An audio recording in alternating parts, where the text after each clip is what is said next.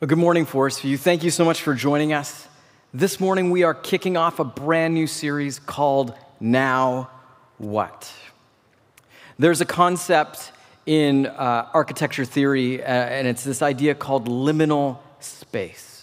These are the spaces that we encounter that are transition spaces. They are not places that you're made to feel at home, and they are not even places where your eyes or your feelings are supposed to be drawn towards some sort of feeling or concept. Rather, they are the places where it's all about moving you from one place to the other. It's about moving from point A to point B. And so when we talk about a liminal space, you are talking about hallways or corridors. You might be talking about the channels or the tunnels in a subway station or a train station. You might be talking about parking lots. You might be talking about the escalators or the big entranceway that you go into in a building. You might also be talking about airports. These are places that it's not meant to feel at home. The entire idea is to move you from one place to another.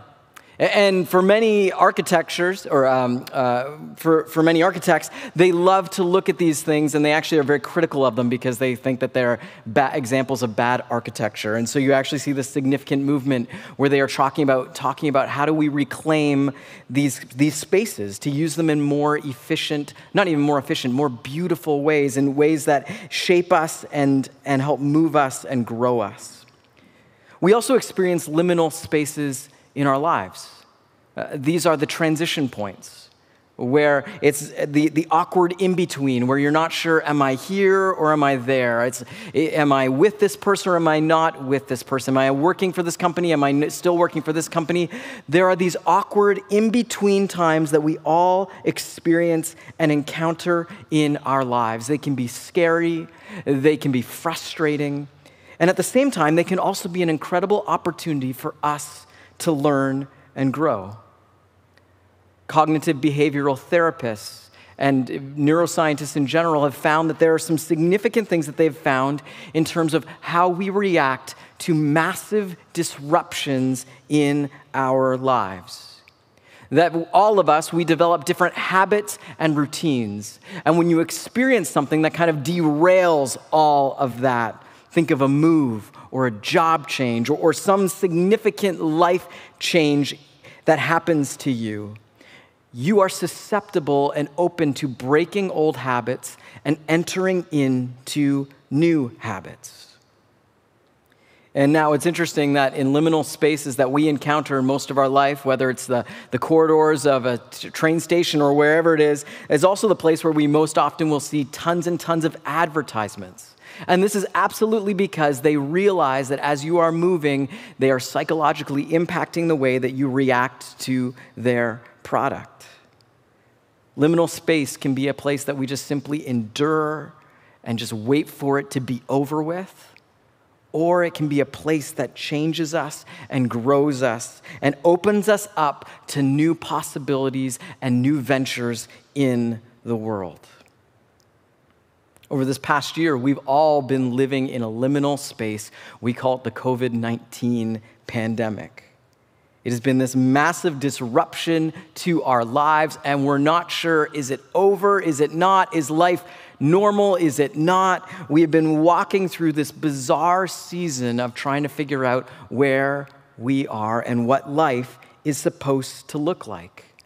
And all of us are kind of looking to the end of it, going like, if we could just get to there, if it would just hurry up and be over, then we could get back to the way life is supposed to be. And yet, there's this other thing that pulls us towards something, and yet there's this other liminal space that all of us have to walk in if we're a Christian, if we're someone who has committed our lives to the following of Jesus. There's this expression that we talked about last week, Christ is risen, and we all proclaim Christ is risen indeed. And we want to ask the question, now what? Christ is risen. Jesus is alive. And essentially the history of Christianity has been how we as Christians have reacted to this beautiful truth and reality that Jesus is alive. Essentially, if you go back and ask throughout all of history what unites, what does it mean to be a Christian? It's Jesus is alive, now what? What does that call us to? What does that invite us to? And my hope with this series is not to give you a list of all sorts of things that you need to do, because we've walked through that this past year.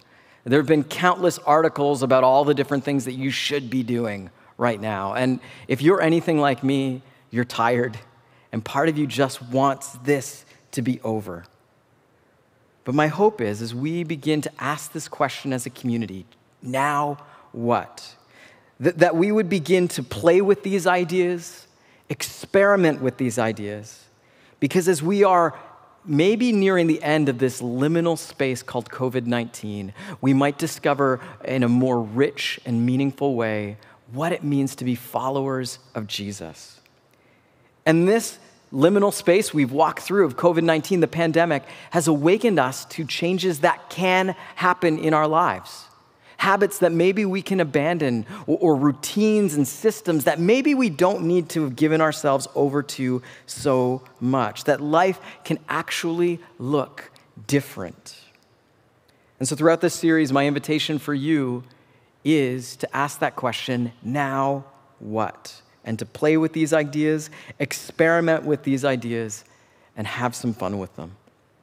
If you've got a Bible, I want to encourage you to open it up to Acts chapter 2. We are going to be looking at verses 42 to 47, not just today, but throughout this entire series. Because this is what, for some of the first Christians, this was their response. Jesus is alive, now what? Here's what they did. And we don't want this to simply be a description of what they did in terms of like, well, that's what they did, and we just do whatever we want. And at the same time, we don't want it to be prescriptive, as though we are somehow trying to recreate, do exactly what they were doing. Instead, let this be an opportunity for us to join in the thing that God was doing in their hearts and their lives at that particular moment as they asked, God, what's next for us? And I want that to be the same thing that happens for us. Acts chapter 2, verse 42. They devoted themselves to the apostles' teaching and to fellowship, to the breaking of bread and to prayer. Everyone was filled with awe at the many wonders and signs performed by the apostles. All the believers were together and had everything in common. They sold property and possessions to give to anyone who had need. Every day they continued to meet together in the temple courts. They broke bread in their homes and ate together with glad and sincere hearts, praising God and enjoying the favor of all the people. And the Lord added to their number daily those who were being saved.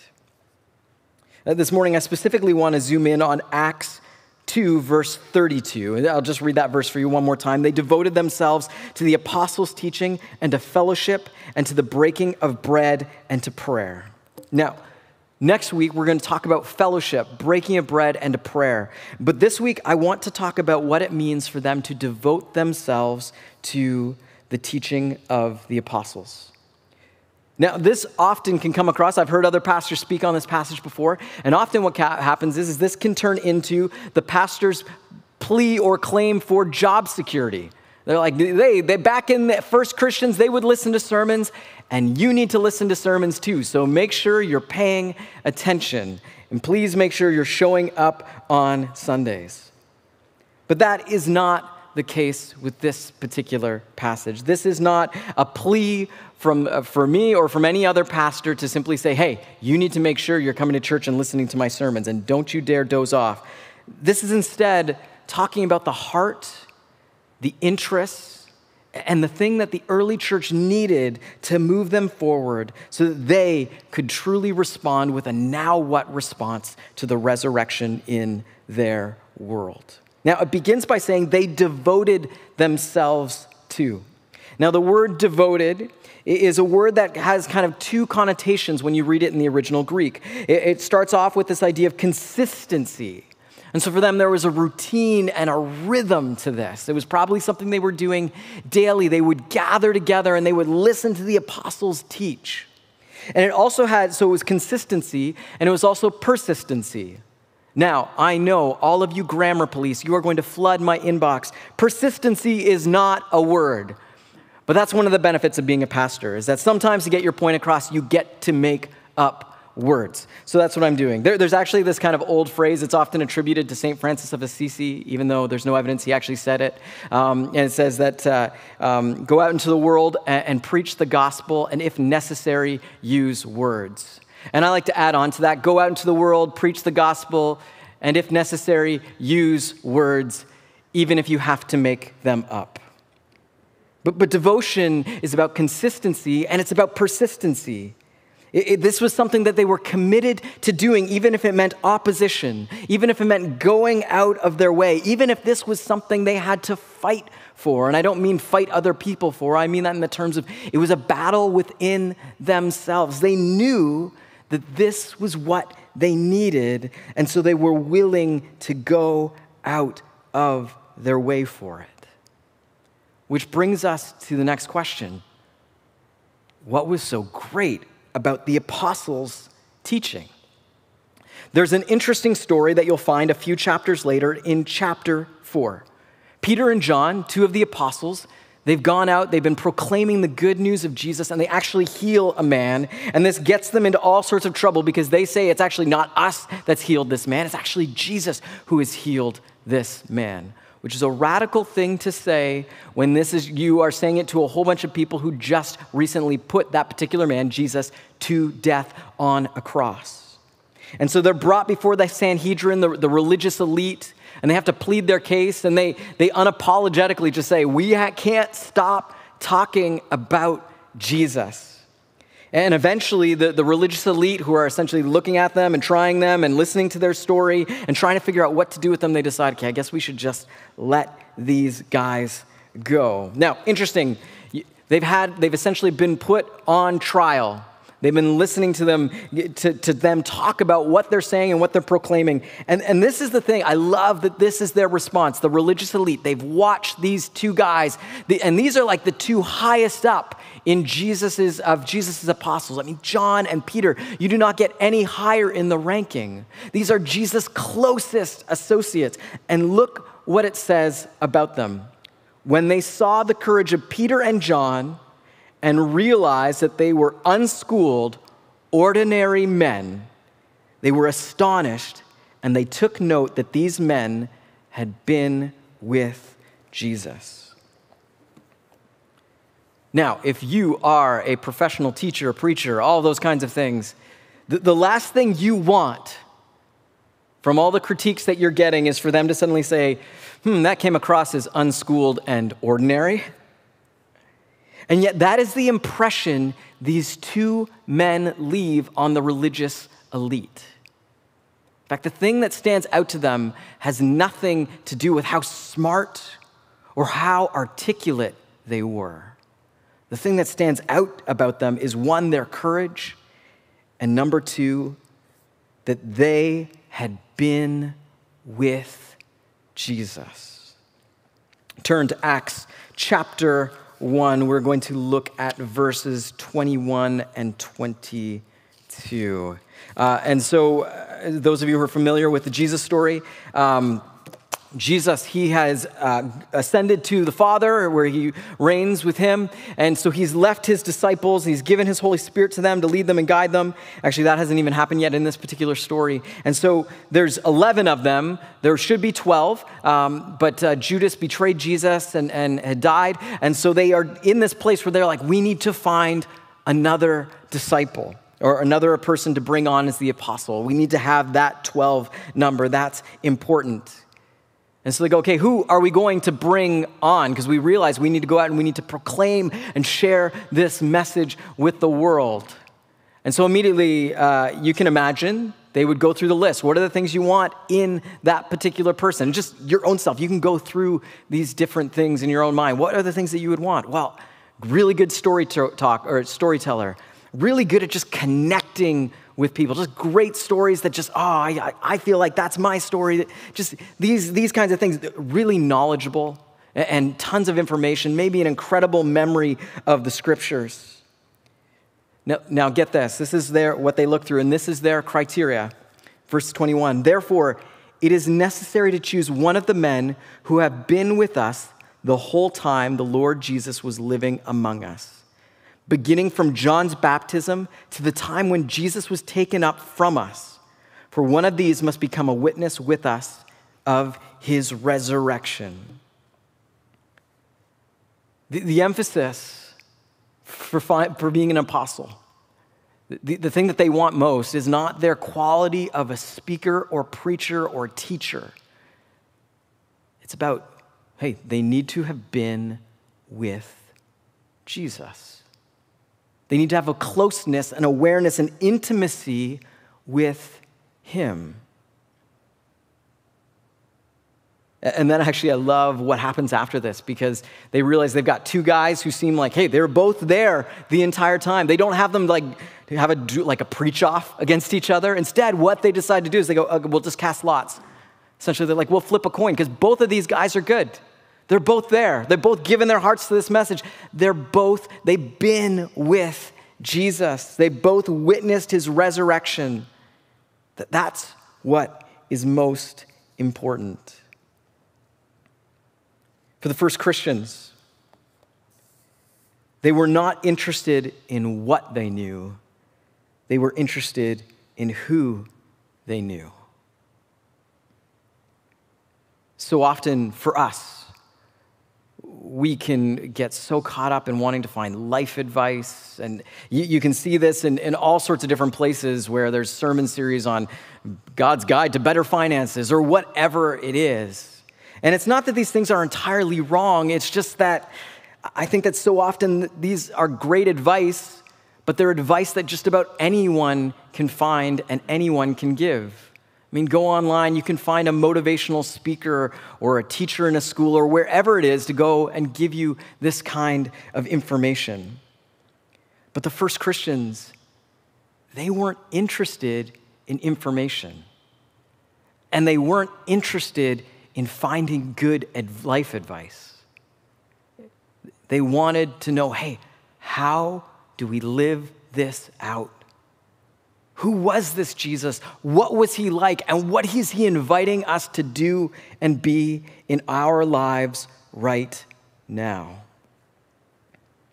My invitation for you as you enter into this new season, this liminal space, this kind of transition, like I don't know if things are coming back or what, but whatever it is going to look like over the next number of months, to begin to develop habits where you are pursuing teaching and learning to understand more and more who Jesus is. Because ultimately that is the point of it all. So often we can get caught up in all the things that we think we are supposed to know.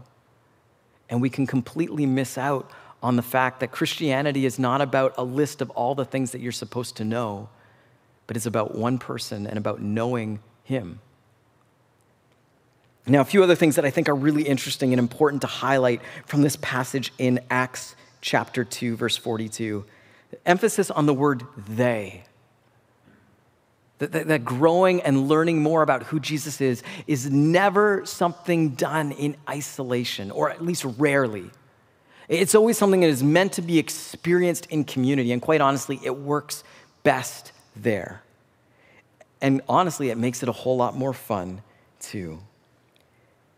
And so maybe in your life, it's be with people, or at least whether it's through Zoom or when you can start going on walks or whatever it is, to be doing your best, to be committing with people and being intentional about that time, about learning who Jesus is when you're with them. Maybe it's taking time to read through part of a gospel together. Or maybe it's identifying people in your life who you see just a deep intimacy, a connection with Jesus. They know Jesus. And begin to ask them about their relationship with him. In our part of the world, we have so much information coming at us. And as Christians, we have so much information available to us. whether it's all the incredible books that are being written, whether it's everything that's available on podcasts, and different sermons that are now available on YouTube and whatever else. These are all great and incredible tools. But at the very heart of it is that we know that this is not simply about us building up our knowledge, but rather is about directing us to know Jesus more. 1 Corinthians chapter 8, verses 1-3, the Apostle Paul, he's writing to a community that essentially there's a lot of argument and debate, and most of it comes from a place of one group thinking they know what's right and the other group doesn't. It's about debate about knowledge and who thinks they know what, and they are an information-rich community. But Paul calls them out and says, you might know a lot, but you don't know God. You don't understand his heart. And specifically, this comes to a front in a debate about food that had been sacrificed to idols, whether it was okay to eat or not okay to eat. And so you have these different groups arguing these different positions. Yes, it's okay to eat because of this, and here's my argument, and I'll lay it out all logically. And then there's another group that's saying, no, it's not okay, and here's why, and this is why, this. And here's what Paul says in chapter 8, verses 1-3. Now, about food sacrificed to idols, we know that we all possess knowledge, but knowledge puffs up while love builds up. Those who think they know something do not yet know as they ought to know, but whoever loves God is known by God. Knowledge puffs up while love builds up. That's how you know if you're actually learning. That's how you know if you're actually growing. It's not about how much information you can spout off. It's not about how many debates you can win with the people who have a different theology or maybe no theology. It's not about pointing out all the ways in which one person is right or your group is right and this other group is wrong. It's not even about spouting off Bible verses, although that's an amazing thing to be able to memorize scripture and just have it speak to you in your heart and your mind throughout the day. But at the very heart of it is this making me more loving? Because when you are around Jesus, when you are moving closer to Jesus, you will become more like Jesus. And ultimately, the love test is this making me more loving? Is this making me more compassionate? Is this making me more generous? Is this making me more forgiving? Is this making me more willing to stand up and speak out, not out of pride, but out of genuine care for others? That's when you know it's good teaching. The first Christians, they were not interested in what they knew. They were interested in who they knew. In this season, in this liminal space we are all living through and walking through, the now what question is where are ways in your life that you are devoting yourself to learning more and more who Jesus is? Where are places you can continue to grow and to learn and ultimately develop in the ways of love that reflect his heart into this world?